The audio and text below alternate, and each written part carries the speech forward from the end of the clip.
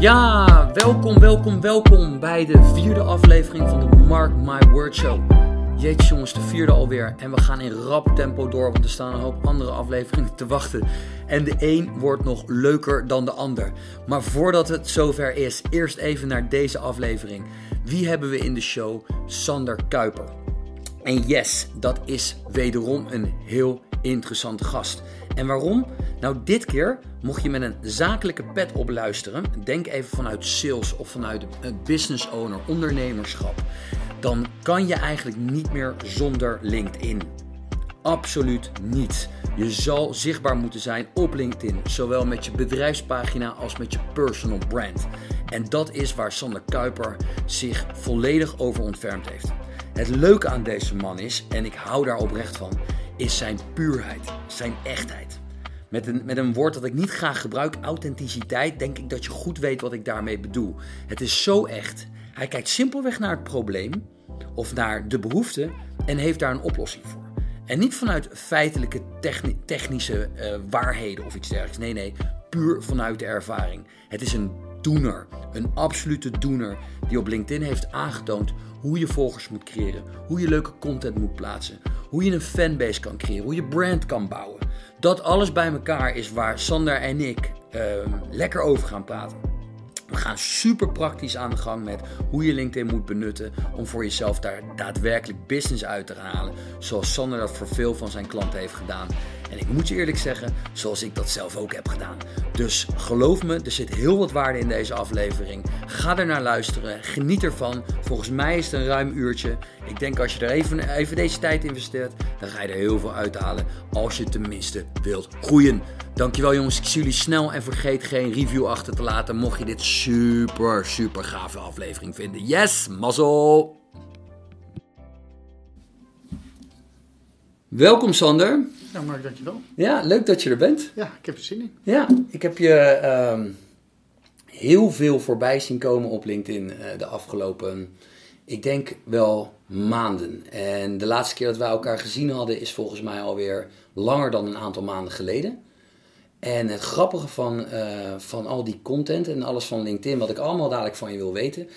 Het allergrappigste vind ik dat ik het gevoel heb dat ik je dus heel goed ken. Ja.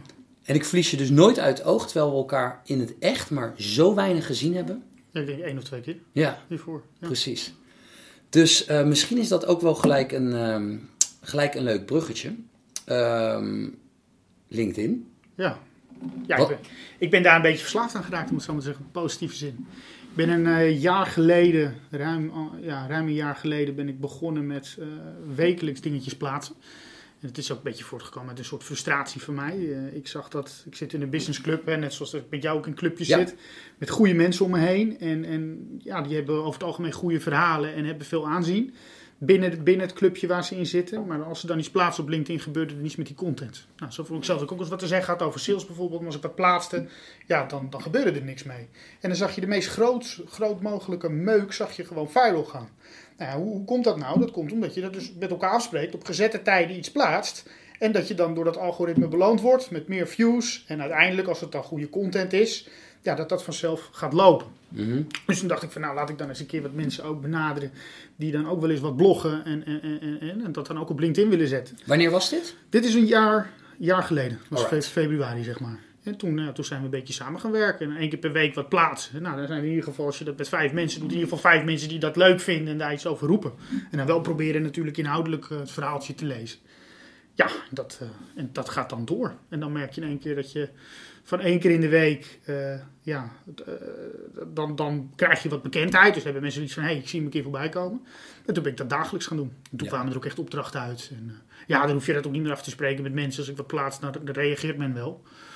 Maar in het begin is het wel, is dat wel eventjes met elkaar bespreken. Nice. Nou, ik wil zo meteen, zeker gezien jouw achtergrond en ook jouw toekomst, daar hebben wij natuurlijk achter de schermen al over gehad, wil ik met jou dieper ingaan op de kracht van LinkedIn en de manier waarop dat het best benut kan worden. Ik denk dat dat voor veel luisteraars super interessant is.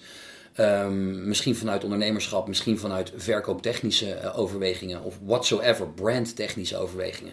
Daar wil ik straks dieper op ingaan, omdat ik vermoed dat er ook misschien wel een stukje verschil in strategie zit voor die verschillende facetten. Mm-hmm. Maar voordat we dat doen, even terug naar jou. Sander Kuiper, wie is dat? Ja, ik kom uit een ondernemersgezin. Mijn oma die had een winkel in Amsterdam. Een soort voorloper van de Kruidvat. Achteraf zeg ik, dat had ze natuurlijk moeten verkopen aan zo'n groot brand. Ja. Maar ze is er op een gegeven moment gewoon mee gestopt. Maar echt het inkopen en verkopen, dat zit er in het bloed. Dus ik kan geweldig altijd met haar praten. Ze is nu 98. Over het vak, over ondernemen of over verkopen. 98? Ja, ze is 98. En ze kan nog fit en sharp praten over ondernemerschap? Je moet wel schreeuwen. Dus dichtbij en dan schreeuwen. Want ze is een beetje doof en een beetje blind aan het worden. Maar ja, die vindt dat heel leuk. Mentaal nog sharp? Nou, redelijk. Ja. Het zal nu binnenkort wel een keer over zijn nu. Maar redelijk. Voor 98 heel goed, laat ik het zo zeggen. Alright. En mijn vader die was de plaatselijke verhuizer in het dorp. En een wonder, maar die haalde eigenlijk altijd alle verhuizingen binnen. En die had het idee van, dat gebeurt omdat ik heel groot ben. Dat was hij ook, hè. Hij is helaas overleden. Maar ik denk ook wel dat hij een hele goede verkoper was. En hij zag dat zelf natuurlijk niet zo. Maar ik denk dat ik heel veel sales ook wel natuurlijk aanleg heb. En dat wel een beetje van mijn oma en ook wel van mijn vader. Ja, dus een stukje genetisch aanleg mogelijk. Maar waarschijnlijk ook nog in de opvoeding. En alles wat je onbewust meegekregen hebt vanuit je jeugd. Ja, ik verkocht op school kauwgomballen. Dat is echt zo'n type ondernemer eigenlijk al van kinds af aan. Ik denk, echt verkoper. Ja. Dat is ook een beetje... Ja, ondernemen, dat ben ik een beetje gaan doen. Daar rol je dan een beetje in. Hè. Dat is nooit mijn ambitie geweest. Om te zeggen, ik wil het allemaal zelf doen. Ik vond het prima. Ik voelde mezelf ook al zelf verantwoordelijk toen ik accountmanager was. Ik heb in de werving en selectie gezeten. Daar kreeg ik gewoon betaald ook per plaatsing. En ook per uur de mensen die werkten. Ik ben accountmanager geweest ook in de telefonie. En dan word je ook gewoon beloond naar aanleiding van wat je binnenhaalt. Dus bonussen was altijd al mijn overgrote gedeelte van mijn loon. Ja. Dus een 40-urige werkweek of op de klok kijken. Ja, op de klok kijken van shit, ik moet nog even een paar calls doen of zo. Want het is al bijna 5 uur waar ik de tijd vandaan. Dus ik heb altijd die instelling wel gehad. Maar dat ik echt ondernemer ben geworden, dat komt ook omdat ik gewoon een goede vent naast me had. Die op administratief gebied, op personeel gebied. Ja. Eigenlijk, ik wil eigenlijk alleen maar verkopen. Daar komt het op neer. Ja, dat is wel interessant. Dus het verschil voor jou, wat is dan het verschil voor jou tussen ondernemerschap aan de ene kant en puur sales aan de andere kant? Puur sales, dan ben je bezig met je target. Dan ben je target gedreven. Dan ga je natuurlijk ook wel, want de sales stopt nooit. Die stopt niet als je de deal binnenhaalt en over de schutting gooit. Maar dan moet je natuurlijk ook je opdrachtgevers bedienen. En dan moet je je altijd het beste geven. Op ondernemerschap, dan heb je te maken met regeltjes. Hè? Dan heb je te maken met administratie die allemaal geregeld moet worden. Dan moet je met boekhouders schakelen. Dan moet je met een personeelshandboek in de weer. En dat soort dingetjes altijd, dat ligt mij veel minder. Ja, want die kant van, voor mij persoonlijk zit er heel veel overeenkomsten in sales en ondernemerschap. Ik heb eens een keer een quotewereld ingeholpen van sales is hetzelfde als ondernemer. Als je geen business binnenhaalt, ben je de lul. Maar dan heb je het even over een zelfstandig ondernemer die zijn eigen business moet genereren. Ja. Je ziet daar best wel verschil in. Omdat bijvoorbeeld, ik ken veel ondernemers die helemaal niet van sales houden. En voor mijn gevoel gaat dat bijna niet lukken. Tenzij je vrij snel kan schalen aan en verkopers daarvoor in dienst of voor je kan laten werken. Ben ik niet direct met je eens. Hoe denk jij daarover? Een voorbeeld van iemand die vind ik niet zo goed in sales is. Dat is bijvoorbeeld Steve Jobs. Maar hij heeft een fantastisch brand neergezet. Ja. En dat komt omdat hij gewoon zo'n sterke visie heeft. En het draait helemaal bij hem niet om het verkopen. Nee. Hij wil gewoon het beste. Het moet er gewoon goed uitzien. Hè? En dan gaat hij is meer de nerd eigenlijk. Ja, hij is een absolute nerd. En dan ging hij ook kijken. Het moet in de binnenkant dat moet er ook goed uitzien. Dan zou iedere salesman tegen hem gezegd hebben. Die hij waarschijnlijk ook had als adviseur. Maar die niks mee gedaan heeft. Ja, Steve, laten we nou hier van de buitenkant moeten netjes uitzien. Laten we de binnenkant dan lekker zitten. Want dan maken we meer marge. Interesseert hem natuurlijk niks. Nee. Dus, en toch als ondernemer super geslaagd. Ja, zeker. Dat is een mooi voorbeeld, denk ik. Ook om dit soort stellingen ook in twijfel te trekken. Oké, laten we hem eens anders formuleren dan. In hoeverre moet je als ondernemer commercieel zijn? Ja, nou ja, goed. Ik denk als je puur ideologisch gaat ondernemen. Ja, dan moet je of hele diepe zak hebben. Ja. Dus dat het eigenlijk niet uitmaakt dat je zegt, oké, dit is mijn visie. Ik wil gewoon dit doorvoeren. Maar ik ben met een heel klein bedrag begonnen. 8,5 jaar geleden. Dat moest bij mij iedere maand moest het verdiend worden. Ik heb mijn Audi-sleutels ingeleverd. Mijn toenmalige compagnon Melvin, zijn Mercedes-sleutels. En we hebben 2 Aigo's gekocht, bestikkerd. Ja, precies. En de huur moest betaald. Ja, en de tekstschrijvers moesten betaald. En we zijn gewoon erop uitgegaan. Ja, dat is wel handig als je een beetje goed bent in sales, Ja, absoluut. Ja, goed punt. Hey, dus, we hebben aan de ene kant in jouw leven en ook eigenlijk in die van mij, wat dat betreft is dat wel interessant om daar de visies naast elkaar te leggen. Hebben we dus sales, wat een rode draad lijkt te zijn in jouw leven. Heb ik dat goed begrepen? Zeker, ja. En dan hebben we een stukje ondernemerschap, wat aan de andere kant een rode draad is geworden, in ieder geval, waar je veelvuldig mee in aanraking bent geweest. Je gaf net aan, leek het, ik ben meer sales dan ondernemer. Ja, absoluut. Sales ben ik gewoon 100%. Ik wil ook het liefst eigenlijk alleen dingen doen die sales zijn of sales gerelateerd zijn. Aha. En dan met name dus het scoren, dus de deal binnenhalen, de trail of the hand. Dus dat vind ik geweldig, dus nieuw business. En dan ook die verdiepingsslag met de mensen maken die je natuurlijk tot opdrachtgever Juist. maakt. Daarop ga jij aan. Ja. Kan je omschrijven wat voor gevoel jij hebt als je sales aan het doen bent?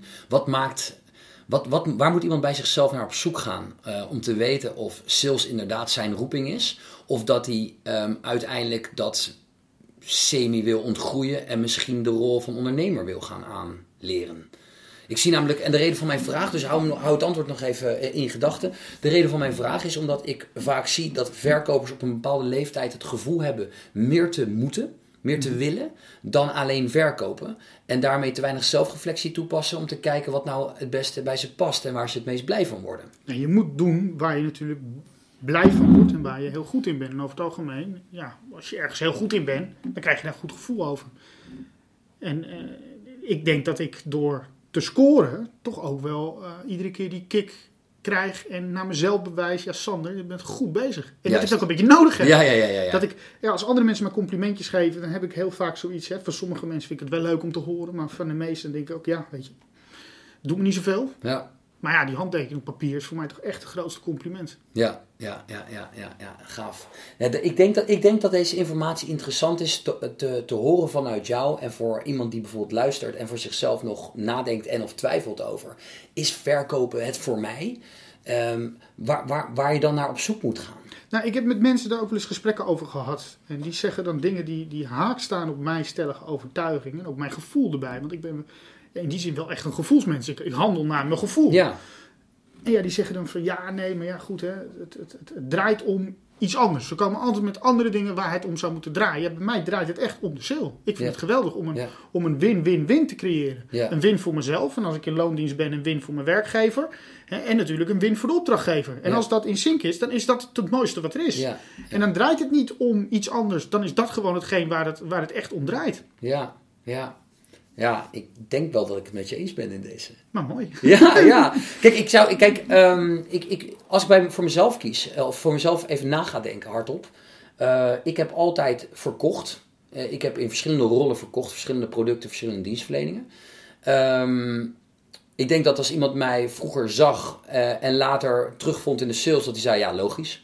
Je praat zo lekker makkelijk. Dat was de eerste aanname die werd gedaan rondom de salesman. Is als jij lekker kan praten, dan zal je het wel goed doen. Het is vaak een grote misvatting. Precies, daar klopt helemaal niets van. Maar dat is waar de reden dat mensen me wel heel makkelijk in die rol zagen. En dat ik misschien onbewust me ook wel een beetje in die rol heb laten duwen. Als in, ik kan dus lekker praten. Men vindt dus dat sales logisch is. En ik word ook vrij makkelijk aangenomen. Omdat ik mezelf dus goed verkoop. Wat uiteindelijk verkopen bleek te zijn, daar ben ik in mijn professionele leven pas achter gekomen. Want dat is compleet iets anders. Wat is het voor jou? Wat is verkopen voor jou? Ja, heel goed inventariseren. Ik denk dat timing cruciaal is. Ik weet wanneer ik mijn mond moet houden en ik weet wanneer ik moet toeslaan. Doe je het te vroeg, dan kom je over als de dwingende verkoper en de killer. Hè? Te erg. Mm-hmm. Doe je het te laat, dan laat je het kaas van de brood eten en dan gaat iemand anders met de deal weg. Doe je het op tijd, dan zet je een goed gevoel neer. Dan wil men graag zaken met je doen. En dan ga je gewoon naar huis met de deal. Juist. En dat is bijna niet aan te leren. Nee. En dat is ook wel, daar ben ik dan wel. Hè. We hadden het laatst over dankbaarheid. Dat ik me altijd het idee heb van, waar moet ik in godsnaam dankbaar voor zijn? Waar moet ik dankbaar voor zijn? En als ik nou helemaal nergens dankbaar voor ben ik dan ondankbaar of zo? Dus ik begrijp dat nooit. Men die roept altijd waar ze dankbaar voor zijn. Maar ik denk timing, goed, dat heb ik van nature. Ja, nou, dat is wel een boeiende die je aanhaalt. Wij hebben in een andere aflevering van de podcast hebben wij een interview gehad met een senior sales professional, George Bonjer. En hij noemde sales een performance job. En hij vergeleek het op een gegeven moment, want we hebben het hier eigenlijk een stukje, je hebt het over timing. op een iets ongrijpbaars. Hè? Iets wat je dus moet hebben. Je geeft zelf net aan in je bewoordingen. Ik denk dat dat lastig te leren is. Ja. Nou, mijn vaardigheid in trainen, die gaat dan aan. Is dat zo? Is dat niet trainbaar? Terwijl ik gevoelsmatig het dus met je eens ben. Dus waarom? Omdat ik het lastig heb gevonden in het verleden om precies die kwaliteit. Om die kwaliteit. En wat ik zei, George noemde het een performance job en hij had het dan over Beyoncé. Althans, ik introduceerde Beyoncé en hij gaf aan, je moet je voorstellen, iedereen zingt liedjes van Beyoncé. Hij zegt, op elke bruiloft staat er een coverbandje, staat de Beyoncé te zingen. Maar het is toch anders. En wat doen ze dan anders? Want soms zingt die persoon beter, het nummer beter, technisch beter dan Beyoncé dat doet. En toch vind je het nummer van Beyoncé 10 keer leuker. Het is het totale plaatje wat daarvoor zorgt dat de overtuiging aanwezig is, we gaan voor jou en niet voor jou. En datzelfde facet heb ik bij, zeker als we on the job coachen, hebben we vaak gezien dat persoon X die zegt iets op een bepaalde manier en persoon Y zegt precies hetzelfde, maar op een andere manier en de een wel de deal en de ander niet de deal. Ja. Wat is dat volgens jou? Ja, ik denk inderdaad, wanneer vraag je het aan wie en hoe? En dat is heel belangrijk. Kijk, intonatie, daar kun je wel mee werken. Dat is heel makkelijk aan te leren. Ja. Daar kun je mee spelen, dat kun je ontwikkelen, daar groei je ook in. En andere dingen op het gebied van sales zijn denk ik ook wel bij te schaven. Ik heb in een jaar heel veel geleerd. En je leert ook, dat is denk ik, dat hebben natuurlijke salesmensen heel erg, dat je te hard gaat. Ja. Dus dat je door niets en niemand natuurlijk de les laat lezen en de deuren intrapt. Dat is een heel sterk punt. Ja. Maar op een gegeven moment, dan groei je daar een beetje overheen. Hè? Dan is het natuurlijk, dan moet je daar iets mee doen. Ja. Ja. Maar waarom denk jij, voordat we het bruggetje naar LinkedIn maken, waar ook een hele duidelijke saleskant aan lijkt te zitten. Ik zeg even bewust lijkt. Mm-hmm. Net zoals ik bij LinkedIn heel geïnteresseerd ben, waarom vindt men bepaald soort content van persoon X wel leuk en dezelfde soort content van persoon Y niet? Waarom koopt men bij persoon X wel, terwijl iemand die het op exact dezelfde manier doet, krijgt Y het niet voor elkaar? Wat denk jij dat is? Ja, goed. Ik krijg ook wel eens de vraag, wanneer moet ik dan content plaatsen? Dan zeg ik altijd, wanneer je doelgroep dan online is. Ja, is dat dan 's ochtends, is dat dan 's avonds? Ik zou het niet aan het toeval overlaten. Nee. Dan ga jij toch gewoon je doelgroep even bellen. Dan bel jij toch 10 mensen op waar jij als jij nou denkt dat jij content plaatst en jouw doelgroep dat zijn fotografen, dan bel je er toch iedereen die je kent, alle fotografen.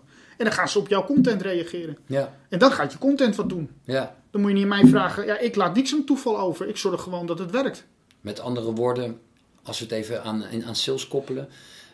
Als je niet zeker weet waarom men koopt in jouw doelgroep, ga eens gewoon op onderzoek uit. En dwing het af. Ja. Dwing die succes gewoon af. En dat is het verschil tussen mij en een marketeer. Ik denk dat ik het daarom zo goed doe. Ik heb absoluut wel affiniteit met marketing. Anders zit je ook niet 8,5 jaar natuurlijk bij een marketingpartij. Precies. Daar heb ik ook 100 opdrachtgevers binnengehaald. Telefonisch, via LinkedIn, face-to-face, op netwerkevents. Dat beheers ik ook allemaal. Alleen ik denk niet van mezelf dat ik zulke goede content maak. Ik ben geen Paris Hilton. Dat als ik wat plaats, dat iedereen... Nee. Like. Nee, ik ben de hele dag bij mensen aan het reageren. Ja. Ik probeer ook oprecht te kijken, wat voor content maakt die persoon? Kan ik iemand voorstellen? Kan ik eens iemand taggen? Ja, dan word je over het algemeen, gunt men jou dat. En dan gaan ze bij jou ook reageren. En hoe meer mensen er reageren, dan denk ik, ben op een gegeven moment, dat is wel erg relevant. Ja. En dan gaat dat werken, ja. Nu denken ze bij alles wat ik plaats, dat is heel relevant. Ja. Maar ik denk dat het een mooi moment is om het eens over die LinkedIn-strategie te hebben. Omdat veel mensen, eigenlijk is door de organic reach, door het organisch bereik van LinkedIn, is er al, ik denk dat 2, 3, 4 jaar geleden al de eerste marketeers er af en toe wat over riepen van volgens mij gaat LinkedIn de next best thing worden. Mm-hmm. En ik dacht in 2018 werd het echt door de voor mij bekendere marketeers van de wereld, die zeiden je moet nu als een malle content gaan maken op LinkedIn. Dat ben ik toen gaan doen, vanaf toen al. En dat heeft mij zeker geen windeieren gelegd. Maar ik heb gemerkt dat als dat veel aan andere mensen wordt geadviseerd, dat veel mensen het wel beginnen, maar niet volhouden. Nee. Wat is voor jouw gevoel, voor de mensen die nu luisteren en denken, ik ben zo iemand, ik begin niet of ik vind het eng. Wat voor advies heb je voor hun? Nou ja, begin bij het begin. Mensen proberen je dan toch altijd te kopiëren. Dus als ze dan een vraag... Dan stellen ze die vraag van, wat is jouw meest succesvolle post? Ja, dan leg ik dat uit. Ja, en dan gaan ze dus denken, oké, dus als ik die post maak, gaat het bij mij ook werken. Nee, daar zit een heel verhaaltje aan vooraf. Daarvoor heb ik eerst bij honderden mensen gereageerd. Daarvoor heb ik eerst strategisch allerlei mensen zitten toevoegen. Ja, en dan, na al mijn content die ik al geplaatst heb over een bepaald onderwerp, plaats ik iets en haal ik er leads uit. Juist. Maar men wil niet al die stappen doorlopen. Nee. En als ik dus een opdrachtgever binnenhaal en ik ga LinkedIn beheer voor ze doen en ik ga LinkedIn content creëren, begin ik dus bij stap 1. En dat is? Stap 1 is jezelf voorstellen, vertellen wat je volgers te bieden hebt. En ja, iets leuks vertellen. Stap 2 is iets vertellen over je passie, over je hobby. Stap 3 is misschien een vlogje. Dat kan verschillend zijn ook weer voor iedere opdrachtgever is dat verschillend. Alleen daar zit een bepaalde opbouw in. Ja. En dan pas ga je een keer een sales-gerelateerde post plaatsen. Ja. Oké, dit is wel interessant, denk ik. Als we daar even rustig bij stilstaan. De strategische, tussen aanhalingstekens, aanvliegroute om jezelf van iemand die nooit content maakt versus iemand die op regelmatige basis content maakt en daar ook business uit genereert. Dat is een groot verschil natuurlijk. Precies. Ja. Want er is iemand, mensen willen inderdaad altijd wat jij dus hebt. Hè? Dat is veel bereik, veel interactie en veel reactie, noem alles maar op. Echter, daar is heel veel tijd en energie in gestopt. En in sommige situaties ook geld. En mensen willen de pijn niet voelen, maar willen het resultaat wel behalen. Nou, dat is alom bekend, denk ik, toch? Ja, en ze willen hun mening dan niet geven eigenlijk, want ze willen niet gekleurd zijn. Dus op het moment dat ik dan zeg van laten we dit eens plaatsen. Nou, ik weet niet of we dat wel kunnen. Dan moet het langs een marketingafdeling, dan moet het langs een juridische afdeling bij de wat grotere partijen. Ja, joh, luister, zo gaat dat niet werken. Je moet gewoon je mening geven en inderdaad, er zijn er 3 of 4 boos. Hè, en er zijn er 2 die worden je fan. En er zijn er 80 die reageren niet op omdat ze niet durven. Dat is allemaal prima. Maar het gaat er net om dat je ook een keer een beetje uit je comfortzone stapt. En dat wel gewoon doet. Want anders krijg je een soort eenheidsworst. Dan zegt iedereen van, het beste advies kan ik je geven in een persoonlijk gesprek. Belt u me maar. Ja. En dat gaan mensen toch niet doen. Nee, inderdaad. Ga inderdaad wel gewoon je gratis tips weggeven. Want denk nou niet dat jij als enige als ondernemer bent die het gouden ei heeft uitgevonden. Je tips kun je gewoon delen. En dan gaat de concurrent een keer jouw tips uitvoeren. Dat is helemaal niet erg. Ik vind het juist altijd kicken als mijn directe concurrenten ook bij mij reageren. Ja. Want als mijn concurrent bij mij reageert, dan hebben ze hem in ieder geval gezien. Ja. En ook als het negatieve reacties zijn, want dat doen ze soms ook. Maar dat is ook helemaal niet erg. Nee. Daar moet je wel een beetje tegen kunnen. Dus als je op LinkedIn echt successen wil boeken, dagelijks content wil plaatsen, ga ook je mening geven. Ja, en dan maak je niet alleen vrienden. Nee, met andere woorden, je noemde de term kleur. Dat vind ik natuurlijk een interessante, en daar ga ik op aan. Ik ben wel een kleurrijk type, jij ook. Het feit dat mensen weinig tot geen kleur durven of willen bekennen online. Mm-hmm. Ik heb daar eens een keer wat over geroepen. En ik heb daar ook wel eens privéberichten op teruggekregen. Van Mark, je hebt lekker makkelijk praten met je eigen bedrijf. En je eigen strategie en je eigen filosofie wat je lekker loopt te roepen. Zit overigens wat in.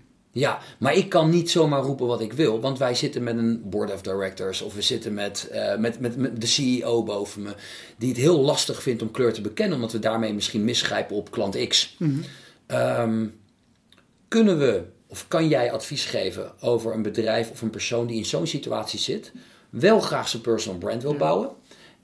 Maar rekening heeft te houden met een x-aantal factoren. Nou, vraag bij jouw directe leidinggevende. Vraag de policy op.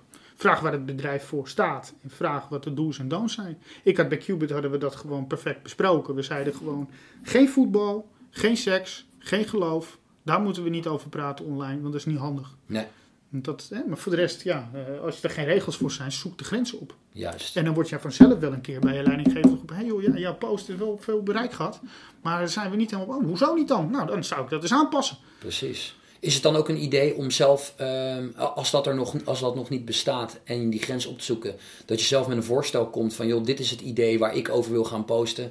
Ik blijf daar en daar uit de buurt in verband met de markt waar we in zitten. Zodat je zelf meedenkt en daarin ook een stukje... Ja. Zeker, bijvoorbeeld dus ook met iemand taggen. Als jij in één keer je CEO tagt in een of ander verhaal en je hebt het zelf bedacht. Ja, dat zou ik even van tevoren even... Ja. Maar soms kan het handig zijn. Ja, ik zou alles in overleg doen. En ja, misschien moet je ook wel een klein beetje die grenzen opzoeken. Oké. Dat is denk ik een mooi advies.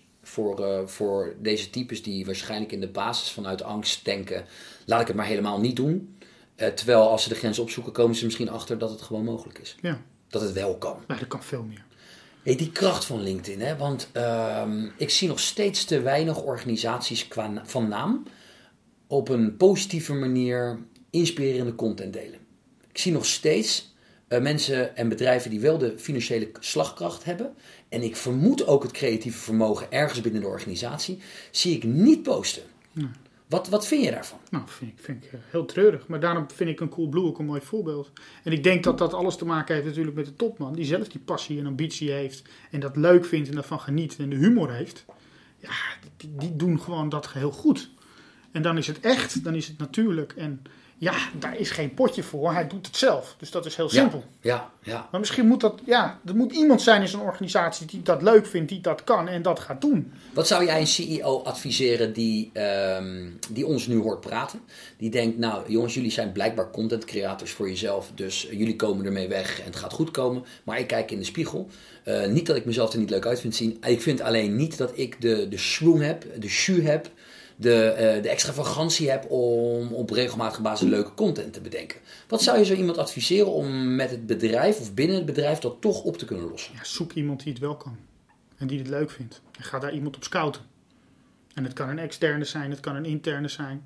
En dan zou ik kijken naar bepaalde aspecten. Is zo iemand allround, dus kan die leuke stukjes schrijven. Dus dan moet je echt een apart slag marketing persoon hebben. Heb je het over tekst? Heb ik het over textueel? Kan iemand een beetje vloggen? Vindt iemand het leuk? Is iemand nieuwsgierig? Ziet hij zichzelf een beetje als een reporter? Dus stelt hij slimme vragen? Vindt hij het leuk om het veld in te gaan? Vindt hij het leuk om mensen vragen te stellen? En daar dan iets mee te doen? Mm-hmm. Ja, en zo iemand zou ik inzetten. Alright. Een heel goed voorbeeld van bijvoorbeeld als Albert Heijn. Die had die jongen met Down-syndroom bijvoorbeeld. Die vlogjes maakte. Ja, nou ja, die deed dat hartstikke leuk. Ja. En dan heb je een apart gezicht die dat natuurlijk doet. En die was daar vakken aan het vullen. En iedereen vindt het leuk om dat te volgen. Ja, dat werkt gewoon. En hoe reageer je als zij op dat moment het argument aanhouden van dan zijn we kwetsbaar. Dus de angst dat die persoon de personificatie van het bedrijf, van het brand wordt. En misschien dan wat te veel macht krijgt, CQ weggaat en daardoor iets achterlaat wat niet ingevuld kan worden. Ik heb daar wel een gesprek met mijn broertje over gehad. Die zei, als je op website foto's moet doen, moet je altijd acteurs zien. Want een acteur, ja, dit is een acteur. En als jij je hebt personeel, dus misschien zijn ze wel weer werkers bij de concurrent. Ja, dan heb ik ook heel lang dat ook een heel zinnig antwoord gevonden. Ja. Maar ja, dan krijg je met een andere gesprek. Nee, je moet personaliseren. Je moet laten zien wie we zijn. Ja, dus dat is denk ik ook per bedrijf afhankelijk. Ja. Maar het is toch vreselijk als je de grote energiereuzen met elkaar vergelijkt. Nuon en Centeneco. Wat hebben ze nou te vertellen? Helemaal niks. Nee. Ze doen allemaal alle drie hetzelfde. Ja, dat gaat echt nergens. En als je ze gaat interviewen met teksten die op de website staan voor de concurrent, dan weten ze dat niet eens. Dat het niet op hun site staat. Want ja, eigenlijk zit er geen verschil in. Dus, even kijken. Hier is nog heel veel te winnen. Voor die bedrijven is heel veel te winnen. Er zitten heel veel bedrijven in mijn netwerk die hier echt gewoon, die relatief weinig tot niet zichtbaar zijn. En als ze zichtbaar zijn, vooral bedrijfsmatige content delen. Van kijk wie we zijn. We zijn op zoek naar nieuwe mensen. Dit hebben we gedaan. Deze prijs hebben we gewonnen. En dat soort type content. Waar eigenlijk weinig mensen op zitten te wachten. Hoe kunnen we, of hoe kan jij, of hoe kan een luisteraar die dit luistert en zegt, mijn bedrijf is zo weinig zichtbaar. Ik ben de persoon die dit moet doen. Hoe kunnen zij nou deze stappen gaan zetten? Ga beginnen met tips delen. Dat is heel simpel. Ga je tips delen in de vorm van bullet points of een keer in een vlogje. Geef je mening eens een keer. En je mening dan, dat is de meest veilige mening natuurlijk, om dan te hebben over jouw branche waar je in actief bent. Ja. Dat mag ook best eens een keer zijn. Ik adviseer niet bedrijven om direct een politieke kleur in te nemen. Maar ja, als een keer de minister-president wat roept of zo, wat op jouw branche van toepassing is. Nou, geef je mening erover. Plak het artikel erin. En ja, kijk hoe de rest van Nederland er eens op reageert. En dat zijn allemaal maniertjes om natuurlijk alvast een klein beetje toe te bouwen naar een beetje zichtbaar te worden. Ja, het slechtste wat je kunt doen is nu in één keer te zeggen, oké, we beginnen morgen ermee en we gaan alles in één keer uit de kast trekken. Mm-hmm. Doe het gefaseerd. Ja. Want als jij nu iedere dag een vlog gaat plaatsen en je hebt dat nog nooit gedaan, ja, dan denkt men, wat is dit nou weer? Ja. Maar als je het een keer doet, na een maand content plaatsen, je plaatst een keer een vlogje, nou dan gaat iedereen denken, oh, hij heeft nu een vlogje, dat is leuk. Even kijken. Ja. En zo moet je dat ook een beetje opbouwen. Ja, een bekende term die vaak valt, en die heb ik jou net 1 of 2 keer horen zeggen, is algoritme. Mm-hmm. Hoe bekend is het al voor iemand om erachter te komen hoe het algoritme van LinkedIn werkt? Nou, ik denk dat als je dagelijks op LinkedIn bezig bent, dat iedereen er wel wat van al weet. Hè? Ja. Het is niet openbaar, dus je kan niet een gidsje downloaden of iets dergelijks waar dat precies in staat. Maar je wil bereik. Ja. En bereik wordt uitgedrukt in views. En je krijgt, als jij veel engagement hebt op je post. En engagement, dat zijn likes dat zijn reacties en comments. Ja. Dan krijg je extra views. Ja. En voor delers krijg je ook weer extra views. En krijg je bijvoorbeeld ook extra views als jij ook vaak reageert op anderen? Ja, dat is natuurlijk ook het belangrijkste wat je moet doen. Ik probeer te achterhalen of het zeg maar voor iemand is het belangrijk dat jij reageert zodat een ander reageert en jij meer views krijgt. Of beloont LinkedIn het als jij reageert? Beide. En word jij ook daardoor vaker laten zien in de feed van anderen? Als jij content plaatst en jij reageert daar zelf niet op terwijl mensen jou vragen stellen. Dan is dat een gemiste kans. Ja. En je krijgt er volgens mij, zoals ik het algoritme kan beoordelen, krijg je gewoon meer views. Al is het ook je eigen communicatie. Ja. Dus je kunt dat wel, je kunt dat best een beetje opvoeren. Ja, ik breek mijn hoofd daar nog wel eens over hoor. Want dan heb ik een video waarvan ik vermoed dat de content op dat moment super interessant is. En ik heb een keer een video waarvan ik vermoed dat de content leuk is, maar niet meer dan dat. Mm-hmm. De een die leuk is niet meer dan dat, die krijgt meer dan 15.000 views. En die tikt er 20.000 aan. Ja. En degene met wat mij betreft waardevollere informatie, die haalt op dat moment die stopt bij 800 views aan video's. Ja, maar dat vind jij relevant. Ja. Waardevol. Maar het gaat er natuurlijk om, uiteraard. Binnen dat algoritme, hij wordt in groepjes uitgezet. Ja. En als jij dat eerste groepje doorkomt, dan zegt LinkedIn, dit is relevant. Blijkbaar relevant, dus gaan we door. Ja, dan gaan we naar een volgend groepje. Dan wordt die wat groter uitgezet. En het eerste groepje, is dat een percentage van je eerste gratis netwerk? Ja. Alright. Dat is, want je hebt natuurlijk, ik deel ook veel content. Ik heb een x-aantal, tussen aanhalingstekens, standaard likers, oftewel fans, die het gewoon altijd leuk vinden wat ik plaats. Die kennen me waarschijnlijk ook min of meer. Die zit op jou te wachten. Dan komt hij weer, hoppet. Ja, dus die lijken altijd wel. Dus aan het begin gaat het altijd wel even hard. En daarna stopt hij inderdaad. Ja. Of daarna gaat hij door. Ja. Dus ik ben nieuwsgierig naar dat groepje. Welk groepje moet je dan bereiken? Ja, dat is dus een hele goede vraag. Dat zijn dus niet die fans waarschijnlijk. Hè? Want die fans lijken toch wel. Ja, precies. Nou, daar zijn dus iedereen die op LinkedIn mee bezig is, stelt zich iedere dag die vraag. Ja. En het is gewoon heel moeilijk te sturen. Ja. Kijk, als je steeds dezelfde mensen hebt die liken, dan gaat LinkedIn ook zeggen, het is steeds hetzelfde groepje natuurlijk. Hè? Dus die willen ook een keer dat er in één keer, het beste is natuurlijk organisch. Ja. Als alles gewoon, als jij wat plaatst en dat zie je bij die politici nu, die zitten of als er een vreselijke ramp aan de gang is, gaan ze een keer op LinkedIn wat doen. Of voor verkiezingstijd, dan wil je ze nog wel eens zien. Ja. Ja, als die wat plaatsen, gaat het natuurlijk, die hoeven zelf niet ook meer te reageren erop. Nee, gaat als een mannen. Ja, natuurlijk. Ja. En die komen er altijd ook wel doorheen. Ja. Maar wij moeten echt slim zijn. Wanneer gaan we, hoe krijgen we een goede post? En in hoeverre is actualiteit daarin een belangrijke? Ja, belangrijk. Ja, hè? Als ik gewoon een nieuwsberichtje pak en ik ga mijn mening daarbij zetten. Dat is drammen. Ja, dan gaat die gaat altijd viral. Wat dit is namelijk, ik zie veel adviezen vanuit tussen aanhalingstekens content specialisten. Die aangeven, maak een contentkalender en maak op moment X alvast content voor de komende 2-3 weken. Mm. Hoe denk jij daarover? Nee, ik doe dat natuurlijk niet. Nee, maar dat is het. Ik snap die mensen dat zij dat adviseren. Ja. Maar dat komt omdat ik gewoon fulltime met dit bezig ben. Ja, ik moet lachen omdat de serieusheid op je gezicht. En ik had het al kunnen verwachten natuurlijk. Overigens weet je, ook hier gaan wij geen discussie over voeren, want ik ben het met je eens. Hè. Ik heb het idee, content is op het moment dat je ervoor gaat zitten, moet het boeiend op dat moment zijn. Ja. Hè, want niks vervliegt zo snel als oude informatie en informatie die er niet toe doet voor mensen. Ja. En dat blijkt wel, want wij hebben wat content opgenomen een paar weken geleden. Dat was super inhoudelijk, heel super interessant. Maar sinds de corona echt hier heeft plaatsgevonden, de Covid-19... zat niemand meer op die content te wachten. Nee. We hebben echt fantastische content rondom sales, rondom psychologie, mindset. Ja. Maar men denkt van, joh, moet jij weten. Nou, als jij dat nu ook zou plaatsen, dan zou men zeggen, hé joh, Mark, weet jij niet wat er aan de hand is? Precies. Of doe jij net alsof, of waar ben jij nou mee bezig? Ja. Je moet echt even met de mensen, ook in salesgesprekken, als jij met iemand nu iets, je hebt een bepaald, dan moet je echt even zeggen, goh, heeft het nog invloed op jou? Want als je dat niet vraagt, dan is dat een beetje gek, toch? Ja, dat is absoluut waar. En dat is inderdaad op sociale mediakanalen niet anders, hè? Nee. Ja, in het begin was het zo van, dan was het een beetje nadan dat iedereen met zijn corona-nieuws kwam. Maar op een gegeven moment is het ook gek als je er niks over roept. Ja. En als jij natuurlijk regelmatig content plaatst en je hebt het er helemaal niet over. Ja, dan is het natuurlijk ook vreemd. Hey, welk advies zou jij geven aan mensen die, tussen aanhalingstekens zeg ik altijd maar bij, perfectionistisch zijn en daarom blijven uitstellen om content te delen, omdat ze per se super kwalitatieve content willen delen. Dat is dus, dan is dat niet geschikt voor LinkedIn eigenlijk. Of die mensen zijn niet geschikt voor LinkedIn. Verklaar. Want dan gaan ze heel teleurgesteld worden, want dan plaatsen ze iets waar ze heel veel tijd in gestoken hebben, in verhouding. Ja. En als ze zo perfectionistisch zijn, zullen ze ook niet snel bij anderen reageren en inhoudelijk reageren, omdat ze daar dan ook weer te perfectionistisch voor zijn. Mm-hmm. En dan gaat het ze in verhouding veel te veel tijd kosten. Ja. Want LinkedIn is gewoon best wel vluchtig. Ja. We hebben ze eerder een keer een gesprekje gehad erover dat ik ook wel eens negatieve reacties op LinkedIn over me heen krijg.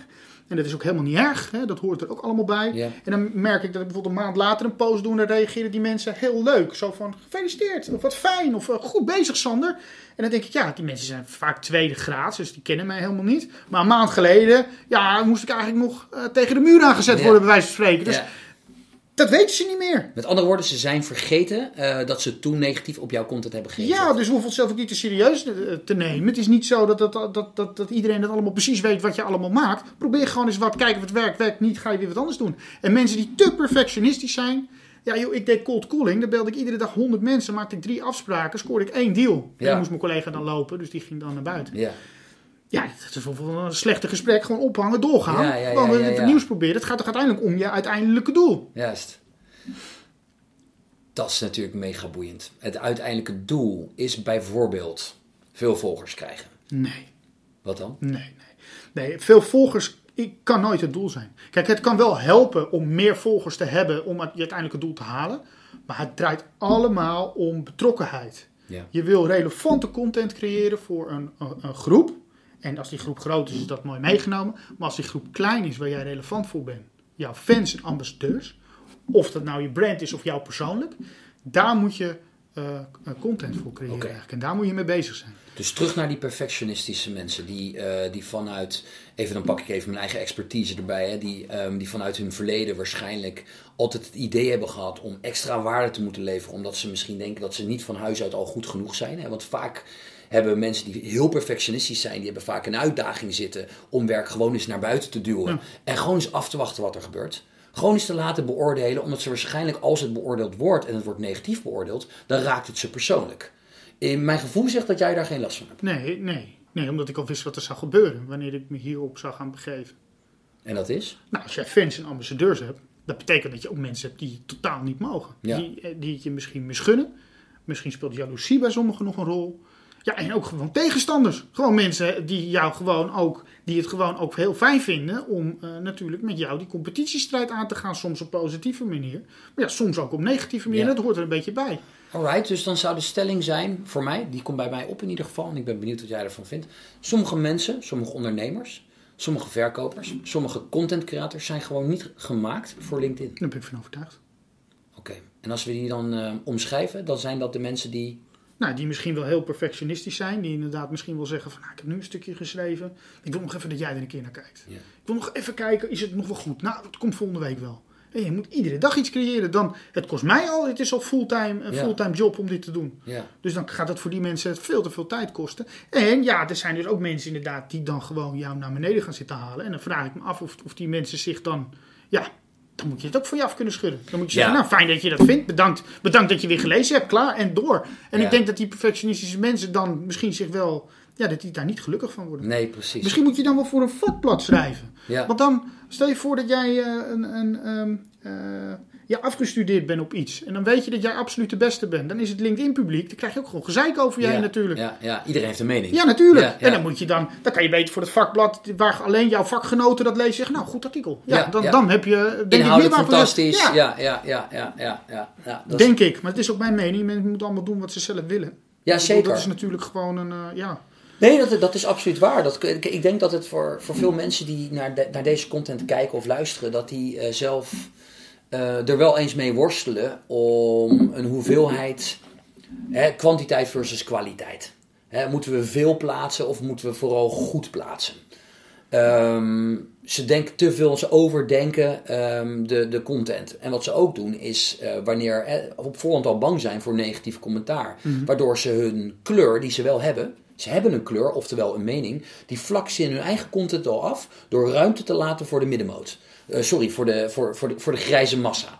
Dus dan zie je ze redelijk fel beginnen aan de bovenkant. En daarnaast natuurlijk geldt ook dat de andere kant X, Y, Z. En dan gaan ze eigenlijk al hun eigen punt... Ontkracht je de hele boel weer. Ontkracht je de hele boel, omdat ze dan in ieder geval nog kunnen zeggen als iemand gaat zeiken over ze. Joh, luister, je ziet toch ook dat ik ook snap dat jouw punt een punt is. En je kunt betere gezeik hebben in de post. Ja. Dat is en weer goed voor het algoritme. Juist. Maar ja, je moet je ook niet bang voor zijn. Nee. Juist met dat advies wat je eigenlijk net verpakt gaf. Hou er rekening mee dat mensen over een maandje posten weer vergeten zijn. Neem jezelf niet te serieus. Denk niet dat ze denken, dat was hij die dit en dat zei. Of zij die dit en dit zei. Dat is mijn ervaring namelijk helemaal niet zoveel. Dus ik word zelden herinnerd aan een andere post of zo. Dat men even lekker lullig gaat doen. Ze doen het in de post zelf wel. Ja. Maar vervolgens niet meer. Dus je kan best wel ver gaan daarin. Ik hou van jouw relaxedheid tussen aanhalingstekens. Eenvoud die jij koppelt aan je LinkedIn-strategie, die best wel tot zeer succesvol is gebleken de afgelopen tijd aan reacties, aan exposure, aan views. De meest simpele post die je had geplaatst, die bereikte soms mega impact, CQ views. En de manier waarop je erover praat is, plaats gewoon. Ja. Hè? En natuurlijk zit er wel een heel verhaal achter en een stukje strategie achter. Maar de mensen die dit horen, die nog steeds niet zijn begonnen of alweer zijn gestopt, omdat het nog niet heeft opgeleverd wat ze wel wilden dat het oplevert. Wat kan je hun nou adviseren? Want in hun mindset zit die eenvoud niet. Hè? Die rust en het niet erg vinden wat andere mensen ervan vinden, die jij en ik hier wel in hebben. Wat kunnen we mensen adviseren die zich daar wel gewoon echt druk om maken? Nou ja, dan kun je beter op zoek gaan naar klanten via LinkedIn. En niet naar fans of ambassadeurs. Want bij fans en ambassadeurs, daar horen ook negatieve mensen bij. Juist. Daar horen ook mensen die absoluut niet bij je merk passen. Okay. Maak dan gewoon platte advertenties. Zet een advertentiebudget in. En ga gewoon lekker adverteren. Ja, als in de koper koopt dan. Ja, want er is niemand die natuurlijk kwaad wordt om een advertentie. Ja, of je moet natuurlijk... er zijn ook wel misschien advertenties die dan mening hebben. Maar die mensen zullen dan gewoon een platte advertentie doen met een simpele tekst. Goede service of iets dergelijks. En dan komen dan ook opdrachtgevers uit. Maar dat is nog wel even een interessant topic. Brand awareness versus direct sales via sociale media kanalen. Ja. Je hebt inderdaad je advertenties die je volgens die kanalen kan doen. Ja. Je hebt ook inderdaad het creëren van waarde in de vorm van content, waardoor mensen vooral over jou gaan praten en met jou gaan praten, waarmee je een stukje awareness creëert. Welke is beter? Wat is wat? Nou, ik vind het heel leuk om gewoon een merk neer te zetten, om een merk op te bouwen. Dat is mijn passie. Ja. Dat vind ik gewoon, adverteren kan altijd. Ja. Dat is natuurlijk altijd goed. Ja. Ik kan wel zeggen, dan moet je hele diepe zakken hebben. Maar goed, als je slim die campagnes instelt, heb je ook hele goede mensen voor die dat kunnen. Maar het leuke aan jou is dat sales ook je passie is. Ja. Dus de adrenaline kick die je als verkoper krijgt bij het creëren van een kans, CQ het sluiten van een deal, versus de langere adem die je nodig hebt om awareness te creëren rondom een brand. Ja, dat is nu mijn... Ja. Daar ben ik nu helemaal gek van. Dus waar hou jij nu je adrenaline kickjes uit? Is dat bijvoorbeeld als een post goed loopt? Ja, absoluut. Ja, absoluut. En wanneer ook... mijn klanten? Wanneer mijn opdrachtgevers dan tegen me zeggen van... Ja joh, ik word nou iedere keer aangesproken dat ik zo zichtbaar ben op LinkedIn. Wow, tof. Juist. Of wanneer ze dan naar me toe komen en zeggen... Hey joh, dat idee, je hebt me even over de streep moeten trekken. Want ik durfde helemaal niet te vloggen. Maar ik heb het gewoon gedaan. En ik krijg alleen maar positieve reacties. Ja. Denk ik ook, nou gelukkig. Maar, maar voor hetzelfde zit er weer eentje tussen die dan toch weer... Trashtalken. Nou ja, absoluut. Ik had op mijn eerste vlogje, ik kreeg ook een keer de tip van iemand. Je moet lekker gaan vloggen. Dat is goed. Ik dacht, daar heb ik helemaal niet zoveel trek in, weet je wel, voor de camera. Ik dacht, laat ik het maar gewoon eens een keer proberen. En echt op mijn eerste vlogje. En toen had ik dus wel al 40, 50 mensen die dat hadden geliked. Omdat ik wel al content aan het plaatsen was. Dus dan vindt iedereen het leuk om je een keer te zien. Hè? Dus ik adviseerde ook, begin niet met een vlogje op LinkedIn.